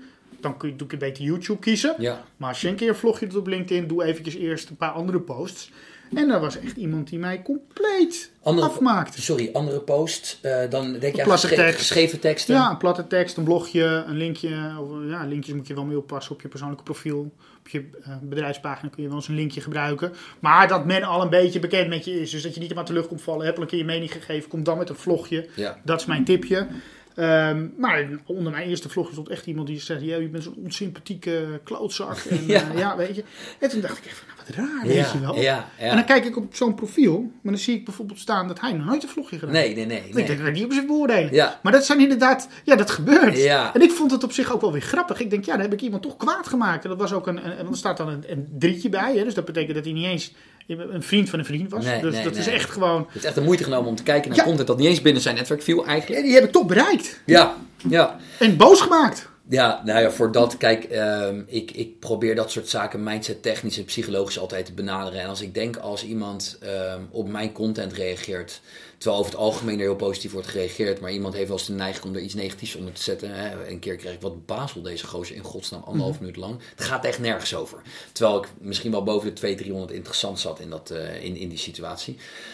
Dan moet ik gewoon even een stukje, mijn empathisch vermogen moet gewoon even aanwakkeren. Van als iemand dus de tijd en energie neemt om zo negatief over iets te gaan praten wat hij blijkbaar niet boeiend vindt, dan heb ik eerlijk gezegd eerder medelijden dan dat ik echt boos word op die persoon. Want eigenlijk is het sneu voor die persoon. Dat heb ik soms ook wel eens. Ja, toch? Ja, maar kijk, ik denk, ik stel mezelf ook wel, als ik deze vraag aan anderen stel, dan geeft ze me wel eens een ander antwoord dan dat ik zelf heb. Als iemand tegenover mij zou zeggen, ik mag Sander niet, ik vind de klootzak, hij is een beetje arrogant of zo, dan doet mij dat minder dan wanneer ik hoor, ik heb laatst een gesprek met Sander gehad, maar wat hij zegt is totaal niet in de haak. Nee. Het klopt niet wat hij zegt over sales, het is vakinhoudelijk onjuist. Ja, dan word je verder een aardig vent. Vind ik veel erg. Ja, dan word je op je expertise. Ja, dat vind ik veel erger. Want de rest is voor mij gewoon subjectief. Ja, sommige mensen vinden me wel aardig, sommigen vinden me niet aardig. Nee. En dat is op zich, dat kan. Ja. Dat heb ik ook wel eens, dat kan. Ja, helder. Nou, voordat ik met jou nog even heel kort samenvattend voor mensen een stukje stap voor stap advies wil geven. Hè? Dus de gedachtes die je hebt over iemand die wil beginnen, of iemand die al een beetje begonnen is, maar komt er niet uit. Wat kunnen we, en even in alle relaxedheid, wat kan die persoon stap voor stap de komende week gaan doen? Daar kom ik zo op terug, 1 seconde. Waar ik ook nog nieuwsgierig naar ben, eerlijk gezegd, is als je het hebt over content in zijn algemeenheid. Hè, in de breedste zin van het woord. Zoals bijvoorbeeld een podcast, zoals een YouTube film, zoals een information snack op LinkedIn, een blog, een geschreven tekst. Wat is voor jou, welke werkt voor jouw gevoel het beste? Nou, de heilige graal is de platte tekst. Een paar goede hashtags, een mening. Voor op LinkedIn? Ja. Juist. Ja, en dat komt... Die gaan gewoon heel snel. Als die goed gaan, dan kun je daar echt op scoren. Jij gaat op een vlogje, liggen die verhoudingen qua views gewoon heel anders. Hey, bijzonder. Heb je enig idee waarom LinkedIn dat doet? Nou ja, ik denk als ze vlogjes zo zouden beoordelen als platte teksten, zie je bijna alleen maar vlogjes voorbij komen natuurlijk. Daar word je helemaal moe van. Het is geen YouTube. Nee, precies. Ja. Dus je ergens hangt er bij jou een vermoeden, als ik dat goed begrijp, dat LinkedIn denkt van, joh luister, we willen geen nieuw YouTube worden. Nee, want dat is er al. Ja. Kijk, en in LinkedIn kan je alles kwijt. De kleine teksten die je op Twitter kan plaatsen, kun je op LinkedIn plaatsen. Als je er goede hashtags bij zet, is ook prima allemaal. Je kunt een vlogje kun je plaatsen. Die kan je ook op YouTube plaatsen, maar daar is LinkedIn ook geschikt voor. Je kunt zelfs artikelen plaatsen. Hè? Dus als jij te veel tekens hebt, maak je er een artikeltje van. Daar is LinkedIn gewoon allround in. En ze willen denk ik ook, en dat werkt ook het best, mensen die allround content plaatsen. Ja. Dus wissel je content af qua vorm, qua inhoud, qua doel. Geef een keer gewoon een mening. Ja. Het domste wat je kan doen is alleen maar commerciële meuk plaatsen. Ja. Want dan jij gaf mij een keer het advies om af en toe ook wat meer persoonlijker te zijn. Wat minder serieus. En niet alleen maar adviseren over jouw vakgebied. Maar ook daadwerkelijk laten zien wie de persoon achter de content is. Vond ik een mooi advies. Ja, zoals je mij vaak zei. Je ziet mij vaak, zie ik jou ook vaak. Maar ik zie jou wel vaak in de rol van salesman. Ja. En het is ook eens hartstikke leuk als je dus al vaak content plaatst. Hè? Dus als je al op LinkedIn een bepaald gezicht bent. Dat je ook eens een keer iets persoonlijks praat. Juist. Ja. Als jij nog nooit op LinkedIn iets geplaatst hebt, je gaat in één keer vertellen over je favoriete wijn of whisky. Of je met je huisdier. Of waar je op vakantie bent geweest. Pakt hij hem ook niet. Dat is niet handig. Nee, dat vindt de doelgroep ook niet leuk. Maar op het moment dat je iedere keer je gaat ook een keer op vakantie. Als jij iedere dag content plaatst, dan moet je op vakantie, kan je wel wat minder doen. Maar dan is het toch ook leuk om op vakantie nog wat te plaatsen. Dat is ook logisch. Juist. Dus als je overal op LinkedIn, ik probeer me even ook voor de luisteraars zo begrijpelijk te maken. Als je overal op LinkedIn een zakelijke pet op hebt, waarbij je dus 60-70% inhoudelijke interessante content deelt waar ze waarde uithalen. En die resterende 30% nou gebruikt voor een beetje afwisseling. Een stukje persoonlijkheid, een stukje commercie. Dat is toch geweldig. Dan heb je in principe de combinatie te pakken, begrijp ik. Ja. En toch weinigen die dit volhouden. Nou, geef maar 1 voorbeeld van iemand die het doet en daar geen succes mee boekt en niet scoort op zijn... Ja, mooi hè? Ja. Ik ken ze niet. Nee. Ze hebben allemaal in zekere zin wel succes. De een net wat meer dan de ander. Ja, omdat de een gewoon content creatiever is, zullen we maar zeggen. Nou, maar ja, goed. Ja. Of gewoon wat beter is. Maar of gewoon wat sympathieker. Ja, je kunt in een vlogje kun je ook wel zien wie de sympathieker is. Ja, absoluut. Ja. Ik moet voor mijn vlogjes echt wel wat meer mijn best doen dan andere mensen. Ja, weet je, dat zijn natuurlijk toch... Wanneer gaat iemand dat liken en kijken? Ja, dus dat is ook een stukje biologische identiteit. Een stukje natuurlijk meegekregen. Of je goed bent op camera en dat soort dingen. En ook wel of je er leuk uitziet. Ja, als je natuurlijk zo'n werving- en selectiedametje bent die dan lekker gaat vloggen, dan is het like. Weet je wel, dat is natuurlijk... Dat gaat hard. Dan gaat het wat harder. Dat je een oude salesman bent die een beetje boos over sales aan het vloggen. Mogen ze voor jouw gevoel, wat is jouw mening over, mag je dat misbruiken, je uiterlijk? Nou, misbruiken. Je moet nooit iets misbruiken, maar dat je het goed inzet en gebruikt en dat je er leuk uitziet. Ik doe toch ook mijn haar netjes als ik voor het vlogje exact. Ik ga ook niet in mijn joggingbroek zitten. Ik zorg ook dat ik gewoon, in ieder geval voor mij doen, er gewoon redelijk uitzien natuurlijk. Ja. Nou, het is natuurlijk wel zo, en ik heb daar ook wel eens discussies over gehad met verschillende mensen. Kijk, ik denk dat als jouw gegeven is dat je goed kan praten, of jouw gegeven is dat je er goed uitziet, of jouw gegeven is dat je heel intelligent bent, ja, inderdaad, de vraag is het dan nog misbruiken? Je bent tenslotte nog steeds jezelf, alleen je hebt dat voordeel heb je, gebruik het dan ook. Dat is eigenlijk het advies. Ja, absoluut. Gebruik de wapens die je hebt en probeer daar een beetje bij te schaven. Ja, en doe ook eens een keer... Als het altijd er zo gelikt uitziet, is het ook niet echt en niet goed. Nee. Dus doe ook eens een keer, als jij denkt, nou, ik wil dit gewoon eventjes doen. Ja. Maar ik weet dat het misschien voor het algoritme helemaal niet goed werkt. Of precies. Maar ik vind het gewoon leuk om een keer te doen. En ik zie er misschien, ik heb mijn haar een keer niet gedaan, doe het ook gewoon eens een keer. Juist. Hey, ik heb een hoop mooie adviezen gehoord. We zijn nu al enige tijd onderweg. Als we het even bring it all together. Hè? Voor de persoon die luistert. Wat extra succes wil afdwingen op LinkedIn. Ik kan me voorstellen voor de luisteraar die niet de behoefte voelt om op LinkedIn actief te gaan. Dat dit wat minder interessant is. Maar de meeste mensen die succes willen afdwingen op gebied X. Zullen zich ook moeten buigen op sociale media. Of over sociale media. Nou, het is waarvan LinkedIn er één is. Er ligt gewoon 1 kans op sociale media. Ja. Waar je voorheen als expert gezien werd als jij 10.000 vlieguren had. Ja, ben je dat nu gewoon heel snel. Ja. En je kunt binnen 3 maanden kun jij op LinkedIn een personality worden. Dat je overal gevraagd wordt om lezingen te geven. Nou ja, dit heeft dan wat langer geduurd voor een podcast gevraagd wordt. Maar ik bedoel, ja, je kan heel snel iets creëren. Juist. En dat is ongelooflijk. Want na 3 maanden, wat ben je dan na 3 maanden? Waar hebben we het over? Dat is helemaal niks nog. Ja. Maar toch, dan zien mensen, hij is goed bezig. Wil je niet een trainingje geven? Ik denk, nou, dat moeten we een keer doen. Sterker nog, vooral in de gebieden waar relatief weinig concurrentie op LinkedIn is, en dat zijn er nogal veel, waar gewoon weinig mensen... probeer maar eens in Nederland een bekend iemand van LinkedIn te noemen op een gebied van advocatuur of andere vormen die... dan moet ik even aan denken, wat heb je nog meer voor banen die eigenlijk vrij serieus worden geacht? Denk ik aan incassobureaus, whatever. Kijk, een advocaat die vragen 500 euro per uur of zo. Ja. En dan wordt het wel een duur vlogje. Ja, precies. En dat is natuurlijk bij hun ook wel een beetje het dingetje. Ja, als je het een beetje goed wil doen en er ook echt omzet uit wil halen, dan moet je echt veel uren instellen.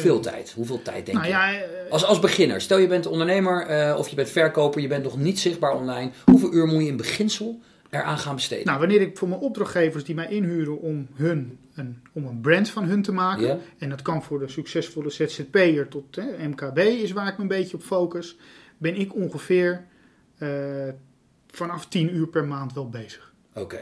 En verwacht dan niet wonderen en iedere keer nieuwe vlogjes. Wat verwacht je dan wel? Dan verwacht ik gewoon een bedrijfspagina die ik opbouw. Dan koppel ik relevante volgers en fans en ambassadeurs aan het merk. En dan gaan we gefaseerd content plaatsen. En dan gaan we op 3, 4, 5 keer per week iets plaatsen. Ja. En dan... Maar goed, 10 uur per week, dat betekent dus dat een advocaat... Of 10 uur per maand, dat is al 2.000, 3.000 euro. Ja, wat hij dan per maand moet investeren tussen aanhalingstekens. Ja, toch? Als je het zelf doet, hè? Dat is een beetje verrekend. Dus het is niet zo heel gek dat die gasten er niet zitten. Nee, maar daar ligt nog steeds wel een hele grote kans ook voor. Ik heb laatst een advocaat gezien die heel veel post rondom de corona-uitbraak. Wat er allemaal voor werkgevers verandert en wat voor regels er allemaal komen. Nou, die kreeg een bereik, dat wil je niet weten. Ik zag berichten met 900 interessantjes. Ik denk dat die op views wel gewoon op de 40.000 zat of iets dergelijks. Ja, dat kan. Maar dan moet je er ook een beetje lol in hebben. Ja, als jij het leuk vindt om te delen als advocaat. Maar ik kan me voorstellen, want als zijn naam voorbij komt, dan klik ik gelijk weer. Hey, is het relevant voor mijn werknemers? Is het relevant voor mijn relaties? Moet ik hier wat mee? Kan ik hier wat mee? Terwijl mijn schoonvader ook advocaat is. Begrijp je? Dus ik zou normaal gesproken naar hem toe gaan voor vragen. Maar doordat er op LinkedIn iemand zo zichtbaar is de hele tijd, komt hij de hele tijd in mijn feed terecht. En ik denk, dat is best wel boeiend. Ja. Dus wat dat betreft liggen er echt grootste kansen. Maar dat is ook zo. Ja. Alleen je moet even kijken, als je bijvoorbeeld een marketeer bent, die zitten allemaal op LinkedIn. Dus het is het heel moeilijk om natuurlijk echt impact te maken. Om daar te onderscheiden. Ja. En als je natuurlijk in een markt zit waar niemand actief is, dan ben je natuurlijk zo... Stel je werkt bij een dierentuin of iets dergelijks. Ja, dat is toch ideaal? Ja, en dan heb je altijd leuke content. Ja, Daarom snap ik ook niet waarom Wereld Natuurfonds 50.000 volgers heeft of zo. En dat er nooit wat gebeurt met die content. Nee, dan kun je een babyolifantje, wat is nou leuker? Dat is toch leuk? Onbegrijpelijk. Dan hebben ze niet eens een paar reacties. Ja. Waar zit dat in, tot kort? Is dat gewoon onwetendheid? Nee, dat is dat ze de content niet op LinkedIn aanpassen. Juist. Het is dus niet voor het kanaal, speciaal voor dat kanaal gemaakt. Ja, het lokt geen engagement uit, er wordt geen band opgebouwd met de doelgroep. Ze stellen nooit eens vragen. Ja, en ik moet zeggen, daar worstel ik zelf ook mee. Als ik kijk naar mijn YouTube-pagina, naar Instagram, naar Facebook, naar LinkedIn, Twitter, dan probeer je natuurlijk de shortcuts te pakken door content die misschien wel op 3 kanalen even leuk is. Ja, maar dat is hetzelfde als een contentkalender. Ja, dat snap ik dat mensen dat advies geven. Ja, hoeveel geld wil je uitgeven? Hoeveel tijd wil je erin investeren? Ja, dat is het. Ja. Ik heb wel eens tegen mensen gezegd, die geloven mij niet eens. Ik zeg, ik doe dit 40 uur per week. Nee, dat kan niet. Nee. Ja, dat doe ik echt. Ja, maar moet je niet werken dan? Ja, dat is mijn werk. Dus die geloofden het gewoon niet. Nee. Nou, nu wel, denk ik. Want ik ben nu natuurlijk... Ik heb de rest van al mijn taken neergelegd. Dus nu is het vrij duidelijk dat ik niks anders meer doe. Ja, dan gaat het natuurlijk... Dan gaan er ook andere machten spelen, andere wetten. Oké, dus stapsgewijs. Ik hoor je zeggen, in ieder geval... ik heb je horen zeggen, wissel je content af. Goud, zei je. Hè? Zowel voor je doelgroep als voor het algoritme. Precies, zowel voor doelgroep als voor het algoritme. Dus dan hebben we het over type content en we hebben het over... Het is type als in geschreven woord, video, korte teksten, afbeeldingen, pdf'jes. Een artikeltje. Juist, versus afwisseling tussen zakelijk en een stukje persoonlijk en een stukje alternatieve communicatievorm. En ga eens wat brengen, geef eens wat tips weg. Juist. Geef eens een sessie weg. Dan hebben we nog tijd. Je moet er ook echt tijd in investeren. Ja. Engagement, interactie. Je reageert bij een ander. Ja, reageer eens bij een ander. Reageer op de reacties die op jouw post komen. Reageer me soms daar ook weer eerst op. Doe eens alsof het je echt interesseert. Ja. Met andere woorden, interesseer er echt in. Ja. Dus dan hebben we type content. We hebben significant tijd erin stoppen. Rekening houden met algoritme. Waarbij je probeert te kijken of het 's ochtends om 7 uur interessant is voor je doelgroep. Of juist later op de dag. Is er nog iets wat ik gemist heb? Ja, dat is nog een tipje. Kijk eens naar iemand in je netwerk die dit heel goed doet. En ga eens met die persoon even op de foto of zo. Ja, en maak er eens een zakelijk postje van. Ja, en tag die spreekt dat af. En doe wel even afspreken. Ja, want als iedereen je gaat taggen, dan word je ook niet vrolijk. Maar als je eens een keer gewoon zegt van... joh, laten we eens een keer samen... jij doet het zo goed, joh, laten we eens samen een postje doen. Ja, ik doe dat altijd. Ja. Ik zeg nooit, nee, met jou wil ik dat niet of zo. Ik zeg, meestal doe ik het wel. Ja, ik bedoel, waarom niet? Ja, nou dat brengt ons gelijk bij een andere tip die we natuurlijk net hadden. Van advies die je gaf. Soms is LinkedIn niet voor jou als jij je te veel zorgen maakt om de reactie die je gaat krijgen of te perfectionistisch omgaat met je content. Dan zou je nog wel eens van een koude kermis thuis kunnen komen. Ja, omdat het de echte kwaliteit, die wordt niet altijd gewaardeerd. Nee, precies. Dus je moet echt uitvogelen waar je doelgroep op zit te wachten. Door vooral veel te plaatsen. Ja. En te achterhalen hoe men erop reageert. Ja, ik heb een keer, toen kwam ik op de zaak aan. Toen wist ik ook niet wat ik moest plaatsen. En toen had ik een appeltaart gebakken. En die had ik op tafel gezet. Nou, ik denk, ik heb niks op LinkedIn te plaatsen. Foto van die appeltaart. Ja, die ging mega viral. Want iedereen vond het leuk. En dan heb je die appeltaart zelf gebakken. Dat kan jij helemaal niet. En de gekste dingen. Ja. En dan heb je wel iets om je merk heen gecreëerd. Ja. En dat is toch die sociale behoefte die mensen hebben als ze op zo'n medium zitten. Ja, en toch, omdat ik dan waarschijnlijk heel zakelijk overkom de hele dag. En omdat ik natuurlijk alleen maar, in sommige mensen ben ik alleen maar met sales bezig natuurlijk. Ja. En dan in één keer met een appeltaart. Ja, dat vindt men dan geweldig. Ja, is dan even wat verfrissends. Valt even op. Maar dat had ik niet verwacht. Nee. Dat weet je niet, dat soort dingen. Ik denk, nou, doe die appeltaart dan maar, toch? Ja, oké, want dat is dus een verpakt advies die daarin zit voor mensen. Is dat ze, als ze dingen niet moeten overdenken en niet te veel zorgen moeten maken of hun content het wel of niet goed doet, moeten ze vooral even bij zichzelf kijken. Van hoe zeker ben je van je zaak dat je hiermee aan de slag wil gaan. Ja, en kijk, bij advocaten heb je nog iets anders ook. Wanneer wij bijvoorbeeld, we hebben heel veel advocaten als opdrachtgever gehad. Dan heb je met teksten te maken. een tekstje aanpassen, één zinnetje anders in. Ja, dat kan een totaal andere lading hebben. Precies. Dus die gasten moeten ook gewoon nog eens even oppassen. Ja. En dat, daar kan ik wel heel makkelijk over oordelen. Ja. Ze moeten dit doen, ze moeten dat doen. Nee, maar daar kunnen wij simpelweg niks van vinden. Nee, en misschien heb je nog een... Kijk, als wij als salesmensen die met elkaar eens zijn, dan kan ik misschien wel zeggen van een lullige reactie eronder verwachten. Maar misschien met zo'n advocaat, een andere advocaat, die daagt hem gelijk misschien wel voor... Dan hang je misschien wel. Ik weet niet hoe die gasten onderling... want die zullen het ook wel hebben, toch? En dit was ook een advies van jou, zoek de grens op. Ook intern bij organisaties waar relatief weinig ruimte lijkt. Nou, zoek dan eens de grens op. Kom eens zelf met wat ideeën om die grens zelf te stellen. Van wat kan er wel en wat kan er niet. Absoluut. Ja, nou, ik denk dat we het onderwerp LinkedIn best wel flink uitgeplozen hebben. Voordat we gaan afronden, ben ik nog even nieuwsgierig naar jou. We hebben elkaar natuurlijk op voorhand ook gesproken. Als ik tegen jou zeg ZZP'er versus ondernemer met personeel. Nou, dat zeg ik nu, absoluut. Ik wil liever ZZP'er zijn. Wat maakt het voor jou veel interessanter om ZZP'er te zijn dan die situatie waarin je personeel hebt? Nou ja, je kunt gewoon je eigen beslissingen maken. Hè? En iedereen denkt wel dat je als ondernemer allemaal je eigen beslissingen kan hebben. Je moet uiteindelijk wel gewoon je personeel een fijne werkplek geven. Dus je hebt huisvesting nodig. Ja. Je moet ze vullen qua werk. Hè? En dat heb ik nu niet meer. Ik kan nu gewoon precies doen wat ik zelf wil. En als ik geen opdracht binnenhaal, dan heb ik geen opdracht. En als ik wel een opdracht binnenhaal die ik leuk vind, dan doe ik het wel. Dus ik werk alleen maar voor merken waarvan ik vind, die passen bij mij, die kan ik versterken. En daar wil ik mee werken. Ja. Dus ik vind het nu in één keer heel belangrijk, wat een opdrachtgever doet. Dan kan ik ook in één keer kritische vragen stellen wanneer ze zaken met mij willen doen. Ja, omdat ik die verantwoordelijkheid niet meer heb. Nee. En het is voor mij toch altijd wel belangrijker om de organisatie draaiende te houden. En om 7, 8 gezinnen te eten te geven. Ja, dan of ik er ergens helemaal blij van word.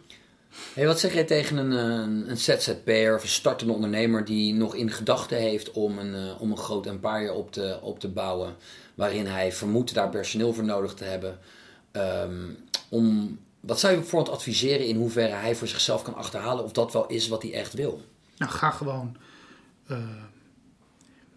begin gewoon met kleine stapjes. Kijk... ga het gewoon doen. En kijk waar je tegenaan loopt. Ja. Want ik kan heel moeilijk in Nee, logisch. Maar ik kan me zo voorstellen dat je beide situaties ervaren hebt. En het geldt ook voor mij. Het heeft heel lang voor mij heeft het heel goed gewerkt. Ja.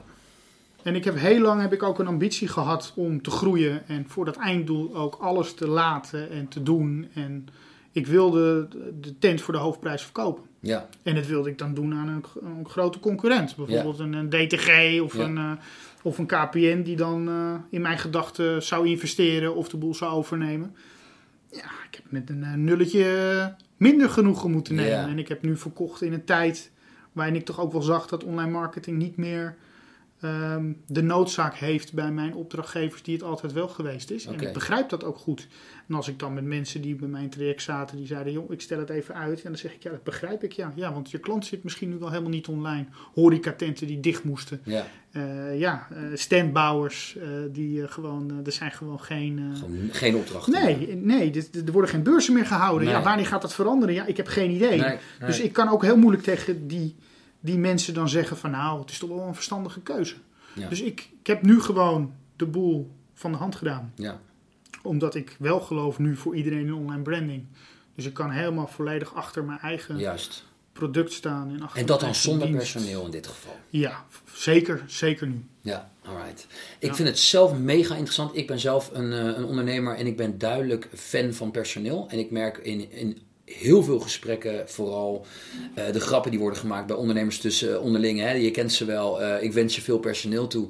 Ik heb die nooit begrepen, omdat ik juist het gevoel heb dat ondernemen voor mij eigenlijk meer leiderschap is dan het zoeken van business. En ik denk dat dat twee verschillende genen, allelletjes zijn. Dus je hebt een ondernemer die puur en alleen creëren en geld verdienen. En je hebt meer de ondernemers of de leidinggevenden die leiders willen zijn. En met een leuk verhaal ook nog geen geld willen verdienen. En tenminste, ik zie dat een beetje als twee typen DNA. En ik denk dat als je die samenbrengt bij elkaar, dat je een top item hebt of een top persoon hebt. Ik denk dat een enkeling dat in zijn eentje kan personaliseren, internaliseren. Maar over het algemeen vermoed ik dat daar wel een verschil tussen zit. Ik ben een solist. Ja. En dat is gewoon heel lastig als jij dan met andere mensen werkt die op een andere golflengte zitten. Ja. Ik stel gewoon een doel. En ik ga dat doel gewoon halen. Ja. En dan kan het zijn dat ik vandaag dit zeg en morgen dat zeg. Omdat ik nog steeds dat doel zie. Ja. Maar andere mensen raken daar toch wel volledig van. Die kunnen, zeker als dat nou salesmensen zijn, dan snappen ze nog. Oh, dat is dat target. Ja. Oh, Sander zegt vandaag dit, morgen dat. Dan gaan we dat doen. Nou, dan gaan we dat gewoon doen. Ja. Maar een marketeer die denkt natuurlijk heel anders. Nee. Het zijn andere kleuren. Ja, absoluut. En ik zie nu... Ja, ik zie mezelf wel ooit nog eens misschien een keer een club aansturen met salesmensen. Dat kan ik me wel voorstellen. Ja, dus gewoon als commercieel directeur, dat zou ik nog wel... Maar die een beetje hetzelfde DNA hebben als dat jij hebt? Eigenlijk liefst gewoon exact hetzelfde. Juist, oké. Want dan kan ik het wel. Hey, tot slot, waar ik nog 2-3 minuutjes met jou aan wil wijden is sales 2019 versus sales in 2020 en later. Nou ja, we hadden het net al een beetje geroepen, hè? Het corona-dingetje. Ja. Je ziet nu ook op LinkedIn in één keer allerlei mensen, dat valt mij dan op, die nu in één keer wel beginnen met content. Ja. Ja, dan denk ik, dat is ook een beetje doorzichtig natuurlijk. Je kan nu wel iedere dag content gaan plaatsen. Ja. En zo meteen dan worden de regels weer veranderd. En dan zijn we weer weg. En dan stop je weer. Ja, dat is natuurlijk niet... Ze doen dat dan. Het is paniekvoetbal. Nou ja, ze doen het natuurlijk toch omdat ze de tijd dan over hebben. En dan denk ik, dan gaan we dat maar doen. Ja. Het komt niet echt intrinsiek over. Wat gaat er voor jouw gevoel veranderen, voor zover je nu kan inschatten, de post-corona tijdperk? Wat verandert er binnen sales? Wat verandert er voor een sales professional?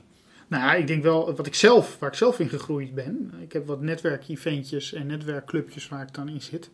Is dat ik vroeger het altijd heel gek vond als iemand met mij wilde videobellen. Dan zeg ik, nou, laat maar, weet je wel. Ja. We spreken dan wel even af wanneer het wel weer uitkomt. Ja. En andere mensen waren daar al veel verder in dan dat ik was. Mentaal vonden ze het al normaler om zo'n sessie te houden digitaal in plaats van face-to-face. Ja, en ik wilde altijd even de koffie drinken. Bellen, prima. Maar ik wilde dan ook wel eventjes spreken. Ja, en dat is bij mij nu wel veranderd. Ja. Ik heb nu ook verschillende videocalls gehad. Dat vind ik heel normaal. En ook over persoonlijke dingetjes. Dus dat zal wel veranderen. Ik denk dat de salesman nu ook wel gewoon op afstand kan acteren. En als ik pas me niet zo snel aan. Dus als ik me aan kan passen, dan zal iedereen dat wel gaan doen. Absoluut. Nou, er zal denk ik wel een gat in de markt zijn. Of gat in de markt. Er zal nog wel heel veel ruimte zijn om ook te leren om goed te kunnen verkopen via conference calls, via digitale sessies. Want je ziet nu, als je online met iemand sessies heeft, niet iedereen is er even goed in om zijn boodschap via beeld over te brengen. Ja, ik denk dat ik dat wel bleek toen ik het deed. Dat ik dat gewoon kan en dat ik me daar goed bij voel. Ja, en dat wist ik dus niet. Omdat ik het altijd gewoon... De noodzaak was er niet. Nee, inderdaad. Ja. En er zullen wel meer dingen zijn. Ja. Nou, denk alleen maar na over het feit dat het tussen aanhalingstekens, ik bedoel, het wordt dan buiten zomer, maar voor saleslandschap wordt het winter. De deuren blijven dicht, de telefoons worden niet standaard meer opgenomen. Je krijgt minder reactie op LinkedIn. Dat is een beetje het gevoel wat de afgelopen weken overblijft op het moment dat je nog diep in de sales zit. Ik heb een hoop sales professionals gesproken en ze hebben allemaal veel last van de maatregelen. Niet zozeer van het feit dat ze hun werk niet kunnen doen als in ze hebben beeldmateriaal en ze kunnen nog steeds via hun laptop contact leggen. Maar mensen geven allemaal aan van voorlopig even niet, alles op pauze, et cetera. Maar het is heel logisch. Heb je wel eens cold calling gedaan op 1 of 2 januari? Ja, precies. Dat is ook een heel raar antwoord van die mensen. Die vinden dat heel gek dat je belt. Doe eens even normaal. En eigenlijk zit je nu in een uitgespreide periode waarin dat dus ook raar blijkt te zijn. Nou, dan moet je hem echt anders inleiden. Hoe? Nou, dan moet je het... Of als jij bijvoorbeeld ik sprak laatst een dame die zit in de ergonomische bureaustoel. Ja, dan kun je ideaal sales doen. Dan ga je gewoon mensen bellen en dan zeg je, hebben jullie thuis het al een beetje goed geregeld? Want dan wil je ook voor je mensen wil je een goed bureaustoeltje. En dan wil je dat zelf thuis ook. Want ik ben nu zelf ook met bureaus in de weer. Want aan tafel werken, dat doe je wel een keertje. Maar nu wordt dat misschien wel... maar anders moet je hem dus echt... dan moet je zou ik er even over beginnen. Ik zou het niet noemen. Je kan het niet noemen. Nee. Het is gewoon gek. Ja. Dus dan moet je een soort bruggetje al gaan maken. Ja. En dan een ingang en dan kun je dan kan het misschien. Inderdaad, leuk dat je het aanhaalt. Ik noem dat zelf de term empathisch verkopen. Waarbij sommige type mensen bij empathie misschien een beetje allergie krijgen. Wil ik hem helemaal niet op die manier zweverig inkleden. Ik denk meer aan als je nu op dit moment in gesprek komt en je hebt het over de zaken waar zij het over willen hebben.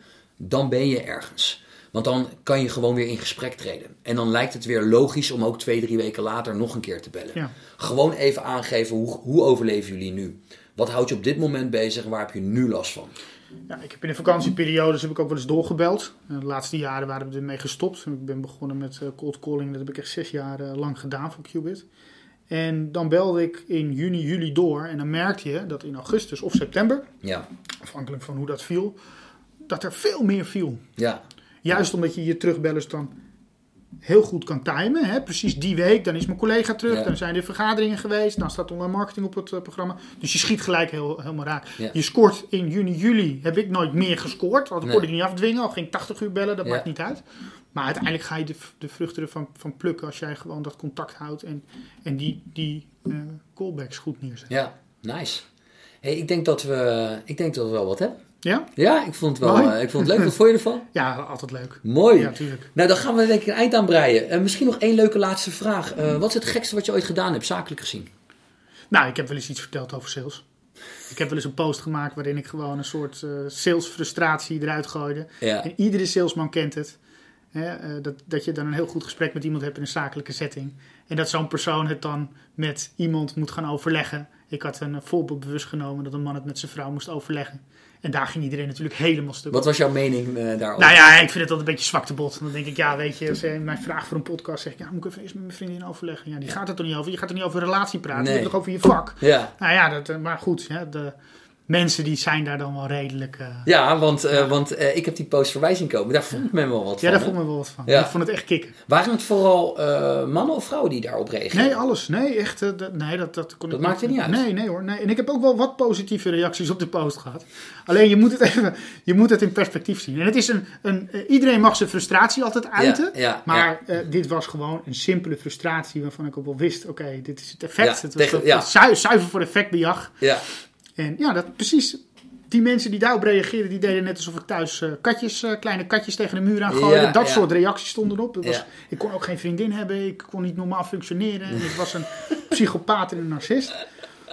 Maar een maand later, hey Sander, goed bezig. Denk ik, hè? Ja. Ja, jullie zijn ze volgens mij maar vergeten. Ja, ik denk dat wat mij betreft ter afsluiting, volgens mij kan het zijn dat ze vergeten zijn wat je hebt gezegd.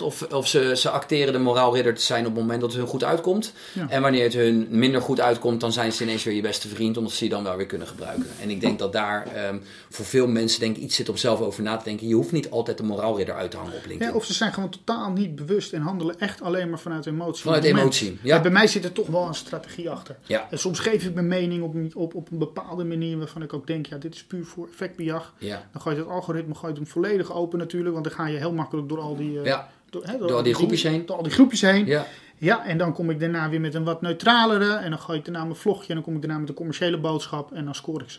Oké, gaaf man. Ja. Gaaf. Hey, we gaan je in de gaten houden. Voor de mensen die luisteren, hou me in de gaten, want er is met mooie dingen bezig. Ik denk dat we over een paar maanden wel weer met elkaar in contact komen om te kijken hoe het een en ander, wat er gebeurt in de wereld. En wel leuk is weer om daar een keertje over te praten. Leuk. We kunnen een keer een corona-podcast doen ook. Gaan we doen. Ik ben een soort viroloog ook, hè dan. Ja. Nee, over sales wil ik altijd komen praten en de rest is bijzaak. Die laat ik lekker aan anderen over. Precies man. Ja, nou, ik heb vorige keer een leuke gast gehad in de show, Wouter de Jager, Wouter van den Berg, die gaf aan, soms moet je gewoon alleen eens je mening geven over dingen die je weet. En de rest aan de experts over. Ja, vind ik. Dat lijkt me wel. Ik denk dat wij ons daar prima aan gehouden hebben vandaag. Ja. Wat dat betreft, dankjewel. En we spreken elkaar weer. Joe. Ja, dank voor het luisteren naar deze podcast. Uiteraard hoop ik dat jullie er net zo van genoten hebben als dat ik heb gedaan terwijl we het gecreëerd hebben. Ik zou u nog willen vragen, nu je toch nog even aan het luisteren bent, om onze podcast te reviewen. Wij willen heel graag doorgaan met het maken van content. En daarvoor hebben we eigenlijk ook heel veel van jullie steun nodig. Dus als je zo lief, leuk, aardig zou willen zijn om deze podcast te reviewen, dan ben ik je voor eeuwig dankbaar.